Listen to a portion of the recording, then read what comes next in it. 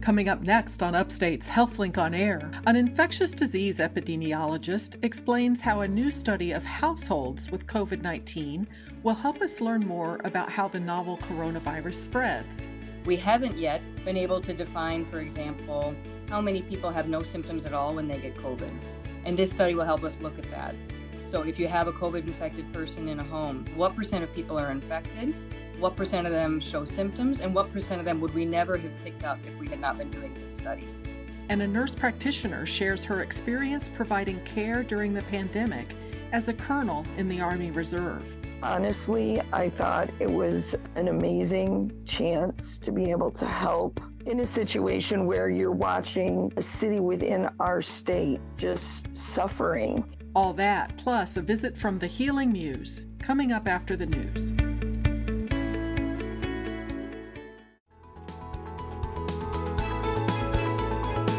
This is Upstate Medical University's HealthLink on Air, your chance to explore health, science, and medicine with the experts from Central New York's only academic medical center. I'm your host, Amber Smith. Today, we'll hear from an Army Reserve colonel who works as a nurse practitioner and was activated to help care for COVID-19 patients downstate. But first, a new study is underway that looks at the household contacts of people who've become infected with the coronavirus, and we'll talk with an infectious disease epidemiologist from Upstate about what we can expect to learn.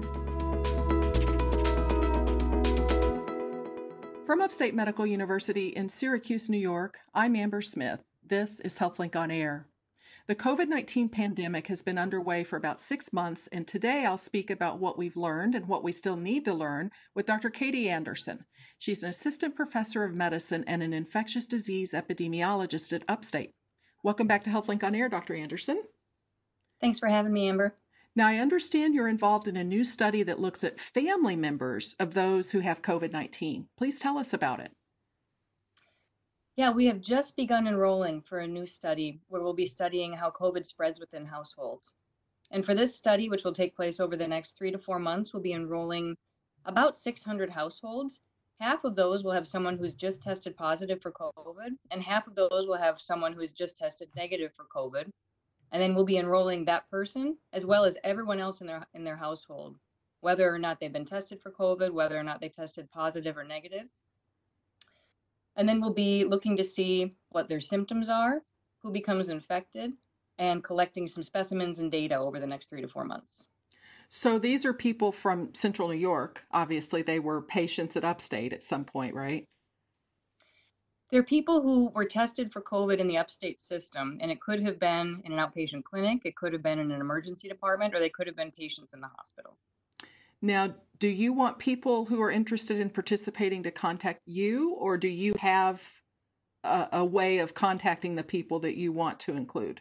We will be contacting them. So we will be looking at who has been tested in our system and reaching out to them and their families. And you mentioned some testing. Is there blood work? What other testing might be involved? Yeah, I'd say not surprisingly, this has been one of the most challenging logistics of doing a community-based study in the middle of a pandemic. So we'll be doing as much of the interaction as we can with these households remotely. So we'll be collecting data from them by the phone. We'll be enrolling them by the phone. 95% of our interactions will be taking place by phone, but there's a few things that are unavoidable and need to take place in person. So one of them is collecting blood. We'll be collecting blood from people when they're enrolled, and that will be to look for whether or not they have any signs that they've been exposed to COVID in the past. And we'll be collecting blood at different time points going forward, about every month. And then a unique part of this study, and really what makes it feasible, is that we'll be looking for evidence of COVID infection using saliva, and that's using a swab that people can collect within their homes. It's a very high throughput or very fast test, and it was developed by Frank Middleton, who's a researcher at Upstate. And so that's really what makes this study possible, is that we're able to test a lot of people for COVID infection, and they're able to swab themselves in their own home. So these household contacts, if someone in the household is test positive, there's a pretty good chance that the people they live with will get it from them? Is that kind of what you're looking at? Yeah. So our group at Upstate, and I'm working with other researchers who I worked with in the past to do these kinds of household studies for other viruses. And we suspect that COVID is similar to these other viruses that we've studied, and that we think the people who are unfortunately at the highest risk to become infected are going to be those household contacts. Because we all think about how we've been living in our bubble for the last 4 months. We've been social distancing, but within our homes, reasonably, we have not been social distancing. We're hugging our children, we're eating meals, we're all mixing together because that is just how life needs to be. So unfortunately, we expect that those people will be at highest risk of infection. And that's the reason we designed the study this way, is if we really want to study the risks of COVID infection, we really want to understand the symptoms, we need to find people who have COVID. And unfortunately, these households will probably be the highest yield place to go. But we don't fully understand, we don't fully know yet what to expect in terms of what % of people will be infected. We haven't yet, and this has been in the news a lot, been able to define, for example, how many people have no symptoms at all when they get COVID. And this study will help us look at that. So if you have a COVID infected person in a home, what % of people are infected? What % of them show symptoms? And what % of them would we never have picked up if we had not been doing this study? Interesting. Well, let's talk, because a lot of things have been learned in 6 months, and there's a lot to still learn. But are we still pretty confident that the symptoms for most people include fever, cough, shortness of breath? Or are there other things that we're aware of now? So we still believe that the main symptoms of COVID are the same ones we've been thinking of over the last several months. Most people will get some shortness of breath. A lot of people will have cough. A lot of people will have fever. But there's other symptoms, and we'll be looking at these in this study, that are very mild and may otherwise be missed. So for example, loss of your ability to smell or loss of your ability to taste anything. And we've already realized in discussions with some people that once they get their test, they say, oh, actually, I wouldn't have thought of this, but I have been experiencing this. And so the real advantage of this kind of study is that we're going to be getting people who are completely asymptomatic, which means that they have no symptoms at all ever with COVID. And by following them over a long period, we're able to say that. We're also able to find the people who are pre-symptomatic, which means that they don't have symptoms to begin with, and then they develop them at some point. And we're able to get these people where they say, oh, well, I wouldn't have seen my doctor for this, but now that you're asking me about it, I have had a little bit of loss of my sense of smell or a little bit of diarrhea or something else I wouldn't have otherwise told you. Interesting. So we are still concerned that people might be asymptomatic, but spreading this to other people. That's still a concern, right? It's absolutely a concern. And we don't know yet, one, how infectious these people might be. It could be that the people who are very sick have more virus, and so they're more likely to spread. But the people who have symptoms, if they're following recommendations, should also be taking precautions and isolating themselves and trying to minimize spread. So it's possible that these people who have no symptoms at all but are infected could actually be very important in the transmission in homes because they presumably are not changing their behavior. So now that there's more testing in the community available, if someone feels like they were exposed to the virus, they get tested the next day and the test result comes back negative, are we confident that that person was not infected, or do they still sort of need to be aware and isolate for 2 weeks? There's a couple different questions in there, and really good questions. One is about how reliable testing is. And there are limitations in how tests can be interpreted, always, with every single disease, with every single virus, not just COVID. With COVID, so say you were exposed to someone in your household and you went in to get tested, you may test negative just because it's too soon. It takes a while for the virus to become apparent in your body. Usually we think on average 4 to 5 days. It could be longer. So it could be that you just tested too early. It could also be that with all tests for every virus, we know that they are not perfect. So sometimes you test negative even though you actually have it. And that's just an unavoidable feature of all diagnostic tests. So there's uncertainty around those things, which is why this gets more into the county health department, public health. They still recommend that people who have tested negative but have been exposed do quarantine themselves for some period. And that's because of this uncertainty and the higher likelihood that they would have been infected living in the same household as someone who has COVID. This is Upstate's HealthLink on Air. I'm your host, Amber Smith, and I'm talking with an infectious disease epidemiologist, Dr. Katie Anderson. Let me ask you, in terms of transmission, is this virus spread through droplets in the air or through surface contact? That's something that's been evolving over the last few months in terms of our understanding the spread of COVID. We had initially thought that surfaces and people touching surfaces was possibly a very important means of transmission. We still think it plays a role. So you should still be washing your hands a lot. You should still be wiping down surfaces that are high contact, like doorknobs and things like that, or disinfecting them. We think that the droplet transmission is most likely the most important means of transmission right now for COVID. And that's supported by a couple things. One is that when we look at the transmission patterns in our area, the rate of rise of new cases, for example, when it first started to emerge at the end of March in Onondaga County, we can see a decrease in the transmission rate as people started to stay home, and we can see a decrease in transmission rate as people started to wear masks. So most clinicians, public health people are very unified in believing that masks have played a really important role in slowing the spread, which would go back to supporting the droplet transmission. Someone coughing, someone talking near you is really important for spread.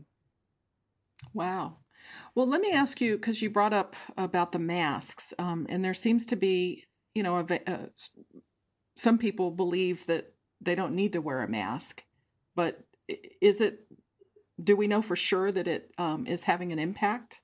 So masks do protect the wearer to some degree. So if you wear a mask when you go out to the store, we think that gives you a little bit of protection, but what it's really doing is protecting the people that you come into contact with from you.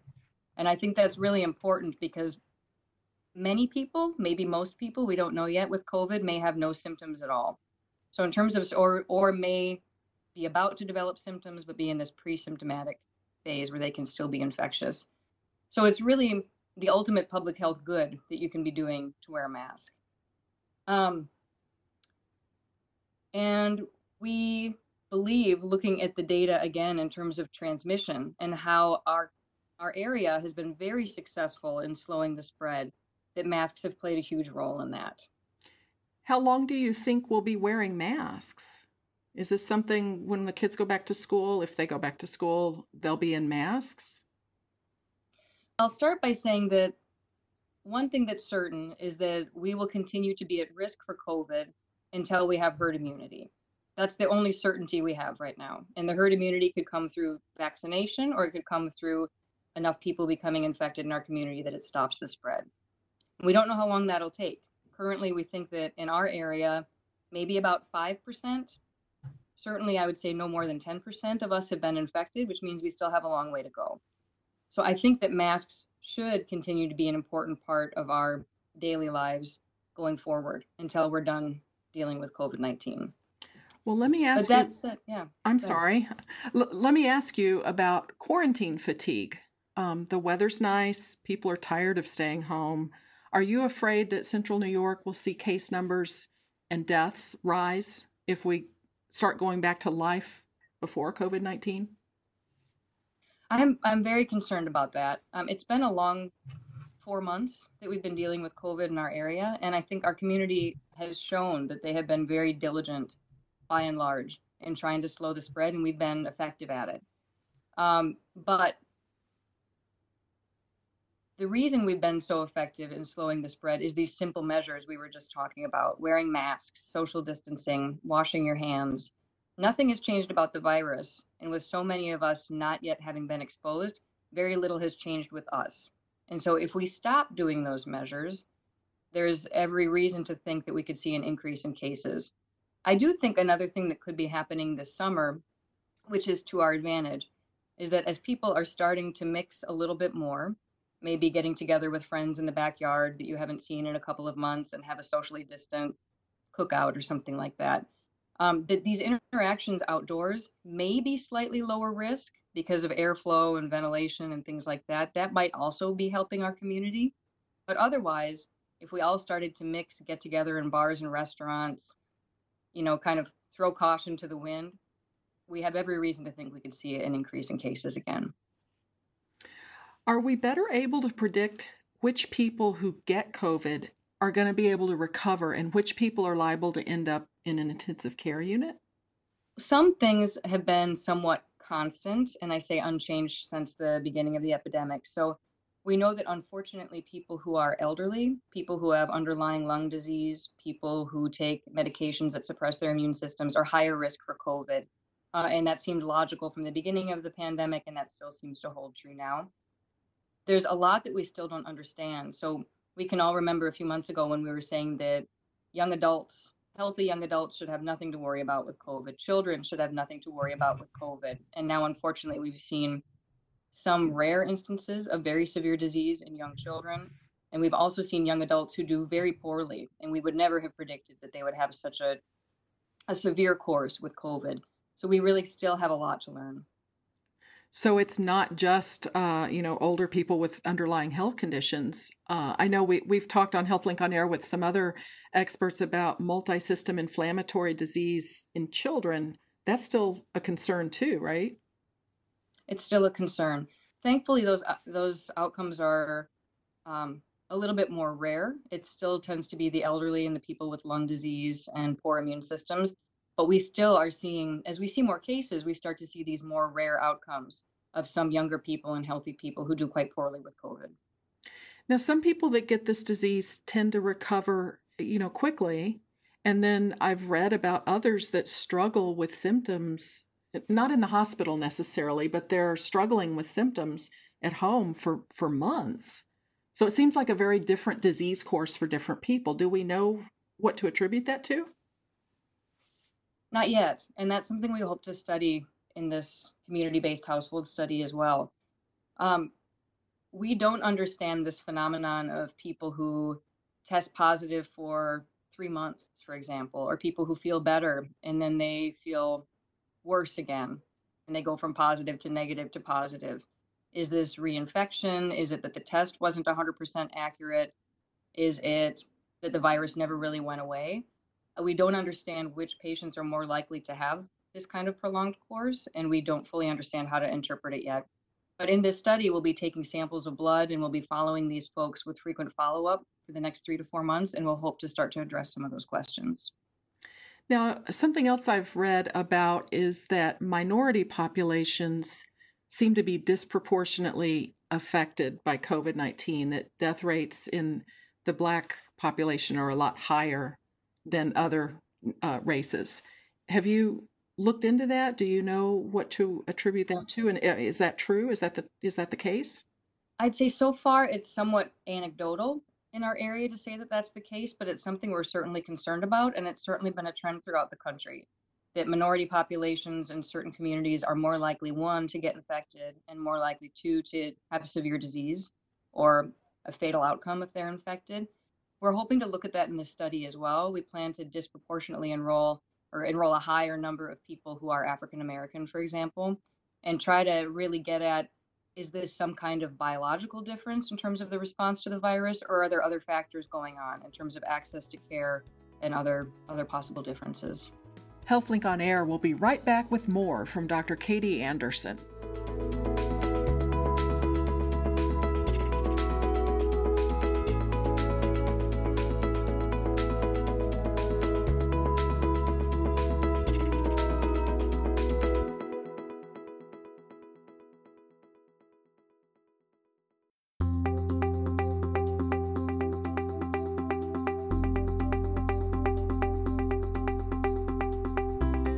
Thanks for listening to Upstate's HealthLink on Air. I'm your host, Amber Smith, talking with Dr. Katie Anderson.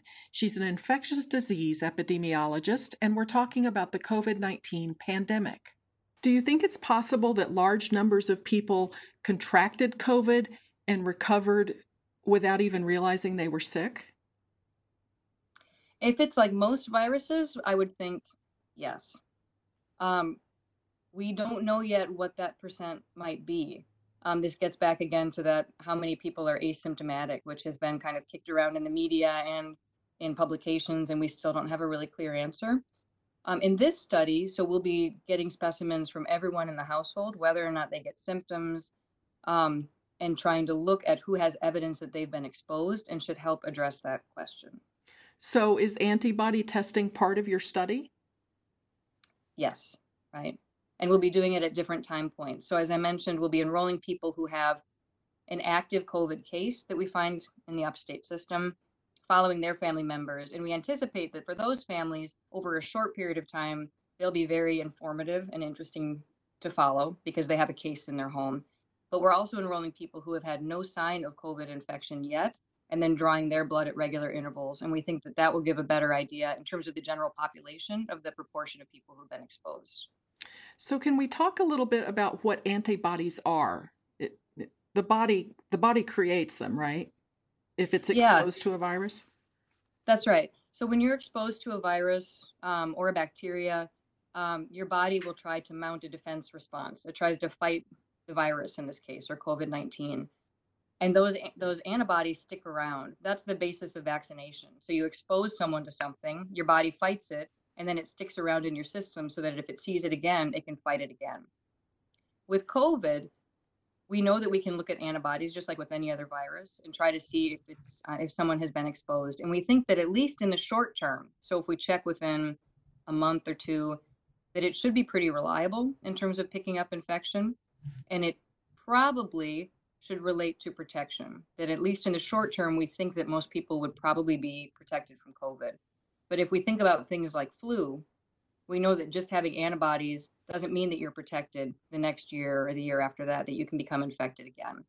So as part of this study, we'll be using antibodies to try to look at who's been infected and exposed, but then we'll also be following the antibodies over time to try to get a sense of how long do they stick around for?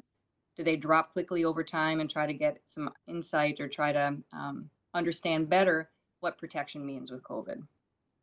If I have antibodies for one virus, would those antibodies go after a different virus, such as COVID? Or are they specific to certain viruses?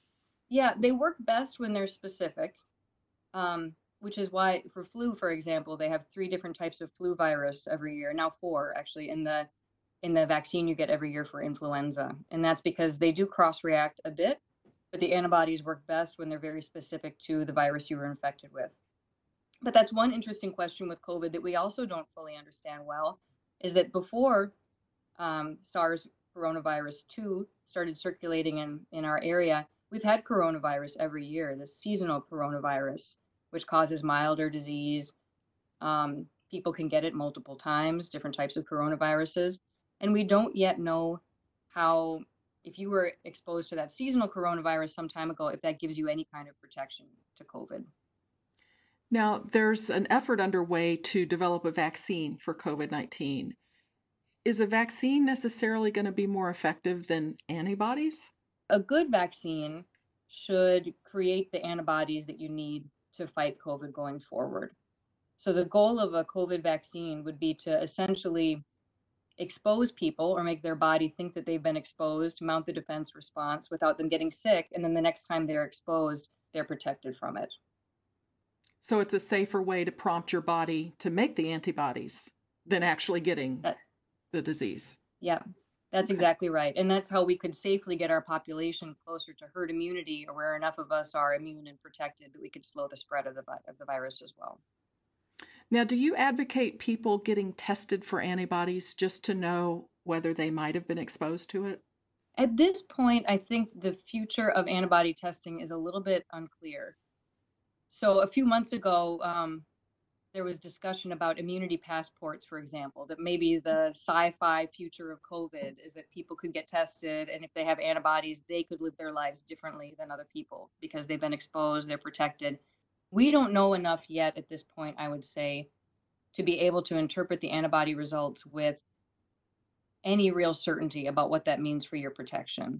In terms of knowing if you've been exposed or not, I think a lot of people are curious. And I think that it's fine to go out and get tested if you're curious, but I would really caution people against trying to change their behavior at this point on the basis of that test, because we don't know if you can be reinfected. Well, what's the current thinking on COVID testing? Do you advocate people who are healthy and don't have any symptoms? Do you advocate that they get tested? The county health department is doing community testing. Is that of value? So I would say the best use of COVID testing to look for the virus itself, not just antibody, but to look for the virus or an acute infection is when someone has symptoms or when they've been exposed, because then we know what to make of that, right? So say you were at a party 2 weeks ago and it turns out a bunch of people were infected with COVID at that party. That's a reasonable scenario to get tested, even if you have no symptoms, as if you think you were exposed. Again, as we talked about, you may still need to change your behavior, even if you were negative. And so the outcome of that test may not change a lot.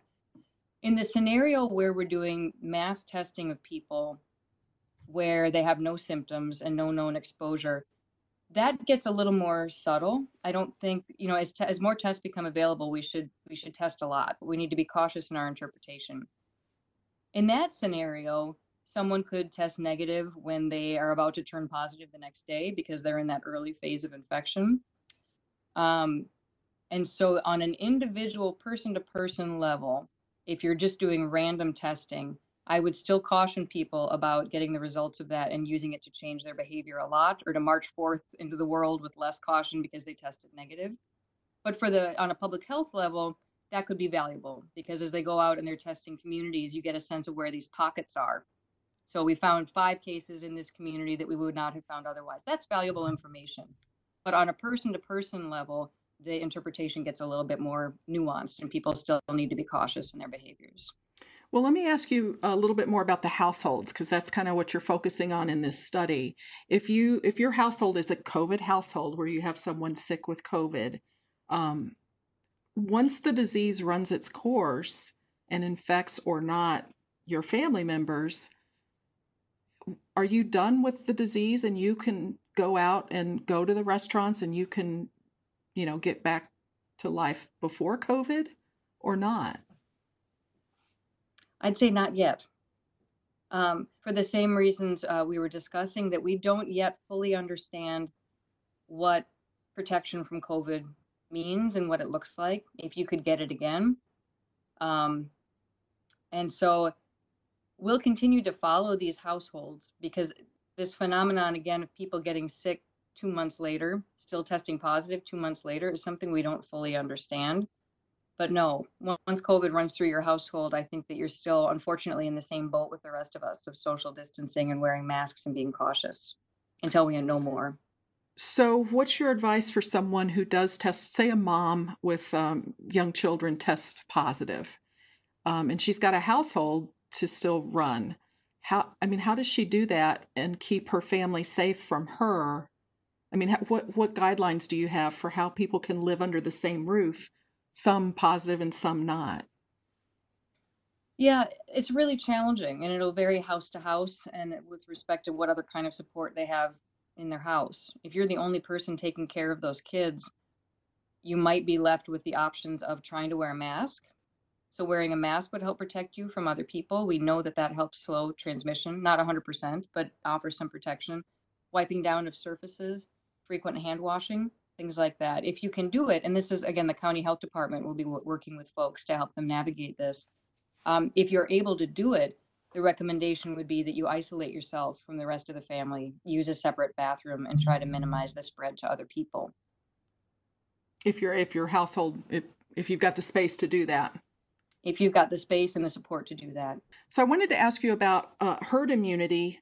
I've seen people arguing that we should not worry about wearing masks. We should just let herd immunity take care of this virus. Would that work? I think that's an important question, and I can certainly understand the appeal of that kind of thinking after what has been a challenging 4 months for all of us in terms of turning our lives upside down for COVID. This thought of, why don't we just let it run through our population and be done with it, and so we have enough immunity. And the reason we can't do that is because although we have not yet seen it in our community, we worry about our hospitals being overwhelmed. That's what it really comes down to. We know that this virus easily spreads from person to person, and we know that it can cause very severe disease and death. So if we were to do nothing, many of us would be infected, and our hospitals would not be ready for that. And that would mean that we would need ICU beds for people who would not be able to get them. There would be deaths that we could otherwise avoid. And we know that what we're doing right now, wearing masks, social distancing, washing our hands, has slowed the spread and has allowed our hospitals to be able to take care of the COVID patients that continue to pop up because the virus is still here. We're still seeing cases. We're slowly going towards herd immunity, but we cannot just let the virus run through because our health system can't handle it.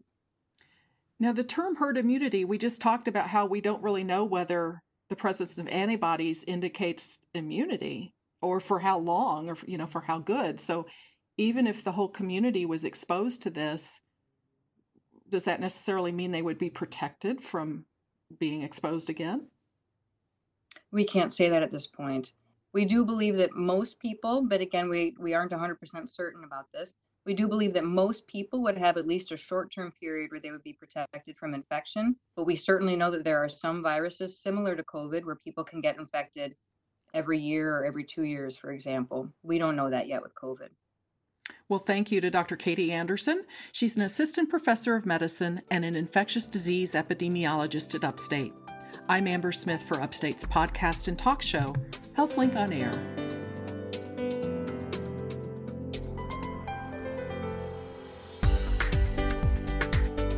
Next on HealthLink on Air, after the Army Reserve was mobilized to help during the pandemic, a nurse practitioner from Upstate shares her story.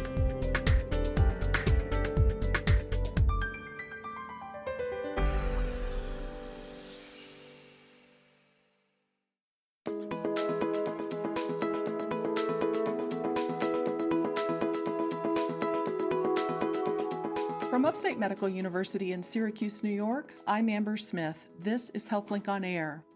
Colonel Patricia Goodyear spent 2 months caring for patients with COVID-19 at Queens Central Hospital as part of the U.S. Army Reserves. She's a nurse practitioner at Upstate University Hospital, and now that she's returned to Syracuse, I'm talking with her about her experiences. Welcome to HealthLink on Air, Patricia. Good morning, Amber. So how did you become part of the Army Reserves? I joined the Army Reserves back when I was 23 in 1988. Most of my family members had been in the military at some point, so it was always something I wanted to do. So can you tell us about the tours of duty you've done before this most recent activation? I was activated back in 2002 for Enduring Freedom, Iraqi Freedom Campaign for about a year. That was my only deployment. The other opportunities I've had have been mostly doing readiness activities in other communities in the United States. We do IRTs, which are innovative readiness activities, and they go into a community and provide care for the constituents for free. We usually bring dentists and pharmacists and opticians and providers, and we've gone to Louisiana, Arkansas. I've also gone to Haiti after the hurricane back in 2008, 2000. So, and then this most recent one. So what was your reaction when you found out you would be going to Queens Central Hospital? How did that all come about? I was not really given any information about where I was going. I was simply informed that I was being mobilized for the campaign against COVID. We were all brought to Utica to begin with, and then parts of our group were divided off into other places to form 85-man task force that they had set up, urban task force to deal with this disease. How much notice did they give you? 2 days. So you had 2 days notice to get ready to be mobilized and be gone. Yes, 2 days. When you heard that it was to be part of the COVID response, were you afraid of being exposed to the virus? No, I really wasn't, because working in healthcare in an acute setting, you frequently are exposed to things that, are contagious. So you use, your PPE, your masks, your hand washing, your, you know, alcohol sanitizer. You use your methods to deal with that, to stay safe. And honestly, I thought it was an amazing chance to be able to help in a situation where you're watching on the news day after day, a city within our state just suffering with this disease and needing healthcare providers. I also felt like for me, because I have 5 children, I didn't have to worry about bringing it home every night to my kids. So that was also a relief. So, yeah, I won't say I was excited because it is hard to leave home and leave your children, but I was glad that I was able to help. So how did you prepare your kids for your absence? My children have always known me to be in the military. They are young. I've had them later in life. So my oldest is 12, my youngest is 6. And so being a single mom, military has always been part of our lives. They know that I'm in the Army and why I'm in the Army. We talk about it. And as part of being in the military as a single parent, you have to have a care plan in place for your children. So I had already established that my children would go stay with my friend if I ever needed to leave for any reason. You're listening to Upstate's HealthLink on Air. I'm your host, Amber Smith, talking with Patricia Goodyear. She's a nurse practitioner at Upstate and a colonel in the U.S. Army Reserves, and we're talking about the 2 months she spent in Queens helping to care for patients with COVID-19.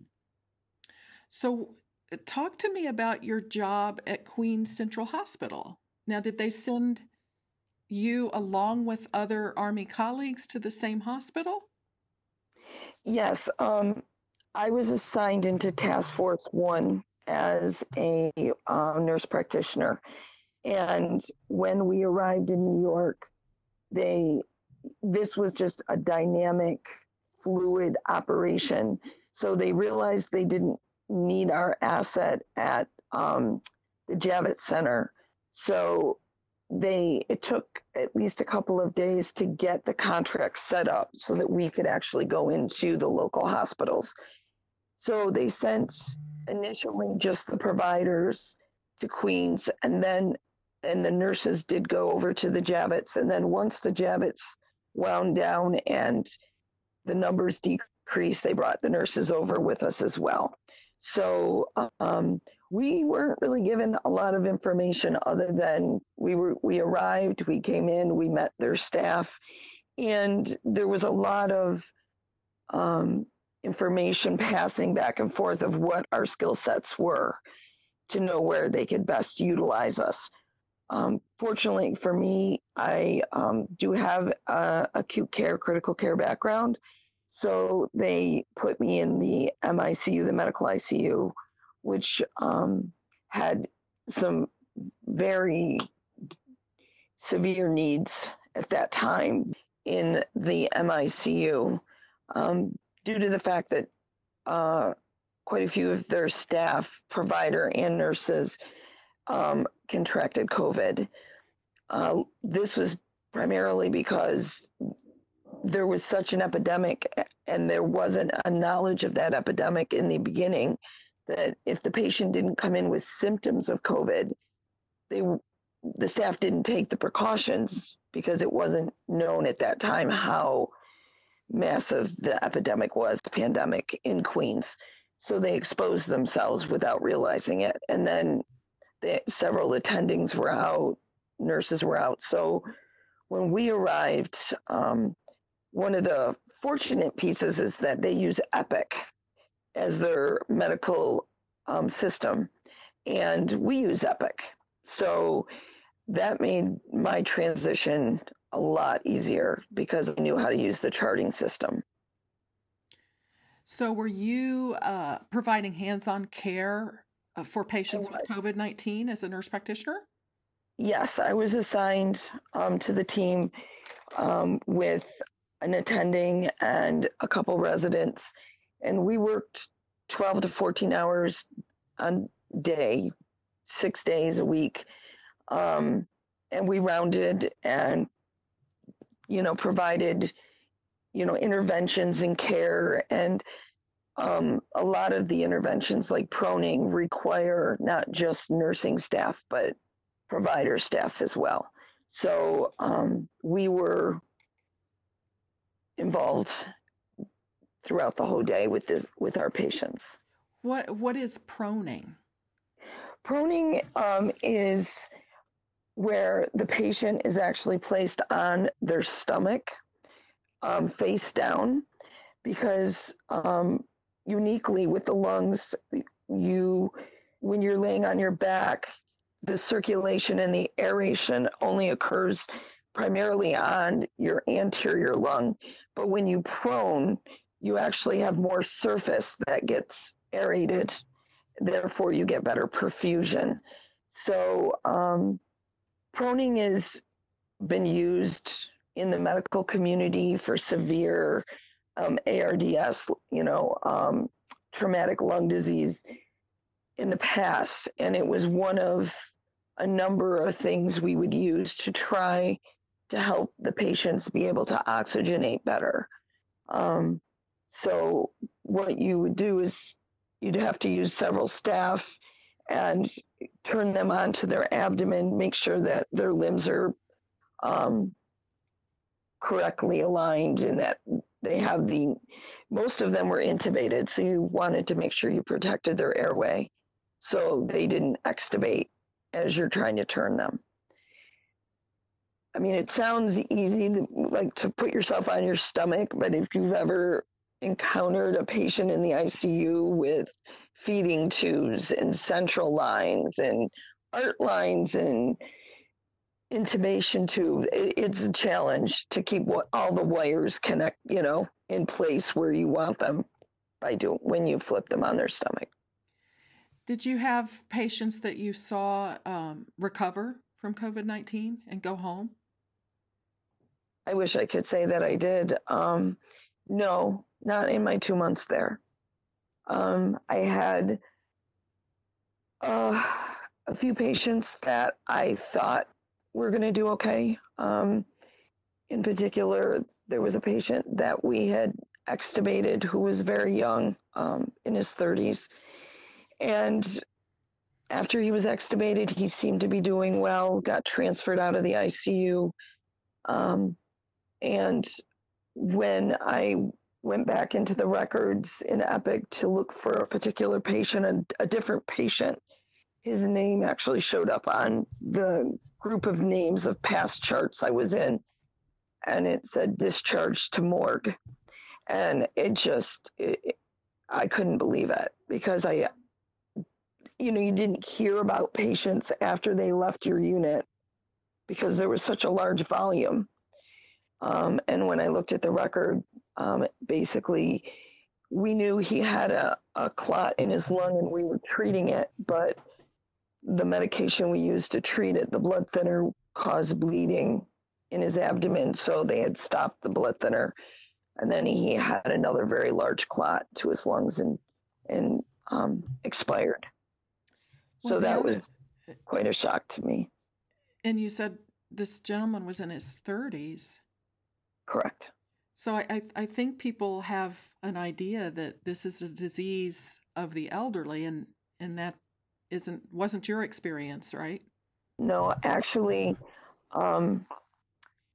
it wasn't. Most of the patients I treated were young. Wow. And it was very hard for me, because a lot of I've worked in trauma before this, and we don't normally lose patients. You don't have a large volume of deaths in the medical, in general, in my practice in the past. So to have so many patients expire. It's like caregiver fatigue almost, like, and then you're listening to the community out there at large, believing that this doesn't even exist. And yet you're watching day after day as people die from it. Young people, people in their 30s and 40s, yes, there were elderly people that came in, but a lot of times they were already do not resuscitate because they came from like a nursing home. So we made them comfortable and they were expectant, and that was a little easier to understand. Well, as someone who has literally been on the front lines of this pandemic, what do you think society is doing right in its response, and what do we need to be doing that we're not doing? I think good hand washing, hand sanitizer, wearing a mask, and social distancing does a lot more than people give it credit for. I mean, we had 85 in my task force, and then there were another task force nearby, and none of us seroconverted and caught COVID. And we were involved in it daily for over 2 months.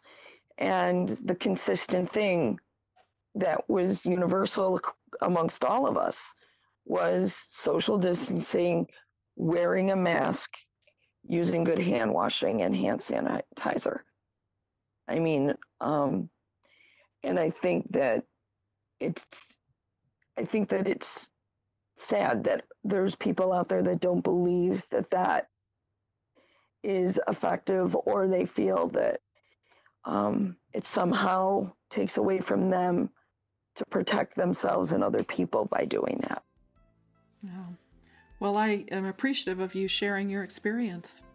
Thank you so much to nurse practitioner and Army Reserves Colonel Patricia Goodyear.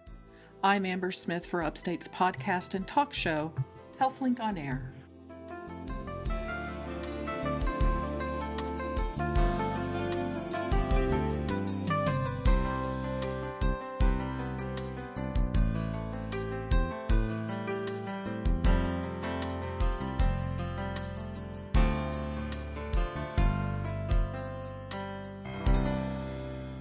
And now, Deirdre Nealon, editor of Upstate Medical University's Literary and Visual Arts Journal, The Healing Muse, with this week's selection.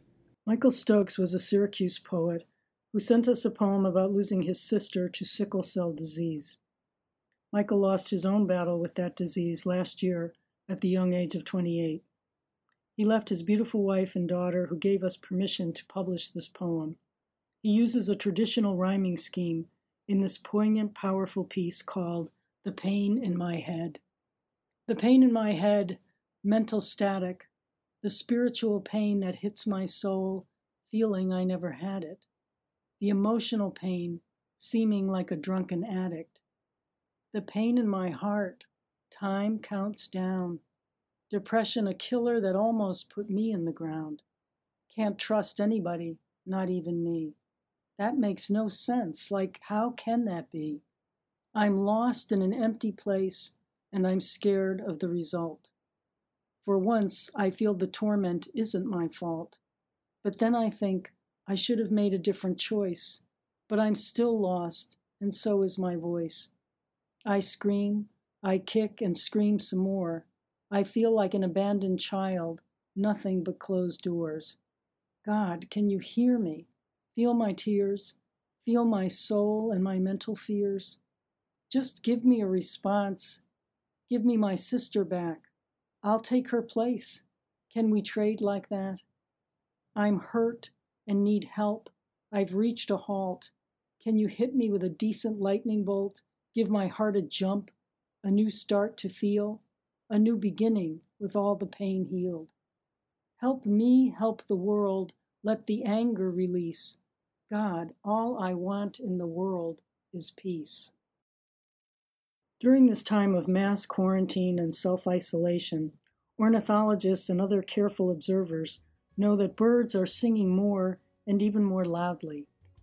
Here is an evocative tribute to our feathered friends from Welsh poet Gareth Colshaw, whose second collection of poetry, Shadows of Tryfan, will be published this year. Here is Feathered Opera. Yesterday when it rained, he watched me walk down the snake-drawn road. Leaves let raindrops slide down them, and wet bombs landed on my shoulders. He blurted out a song that filled my ears. Its allegro, then adagio, tapped at my brain. I watched him with red apple chest bursting through his brown cape. He eyed my passing like a watchman in a tower. My feet carried on, taking my body to the next corner, the next bend. But he stayed there, on the sycamore branch, sent an opera to walk with me for a while, as if he knew I was walking alone.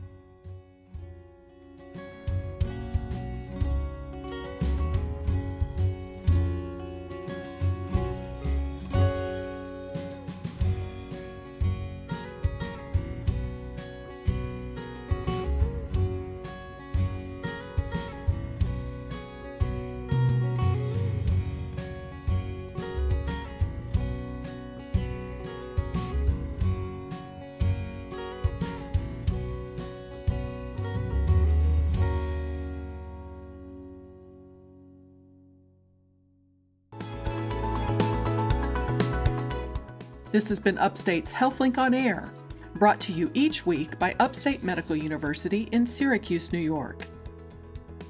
If you missed any of today's show, or for other consumer health podcasts, visit our website at healthlinkonair.org, or do a podcast search for the phrase HealthLink on Air. I'm Amber Smith, thanking you for listening.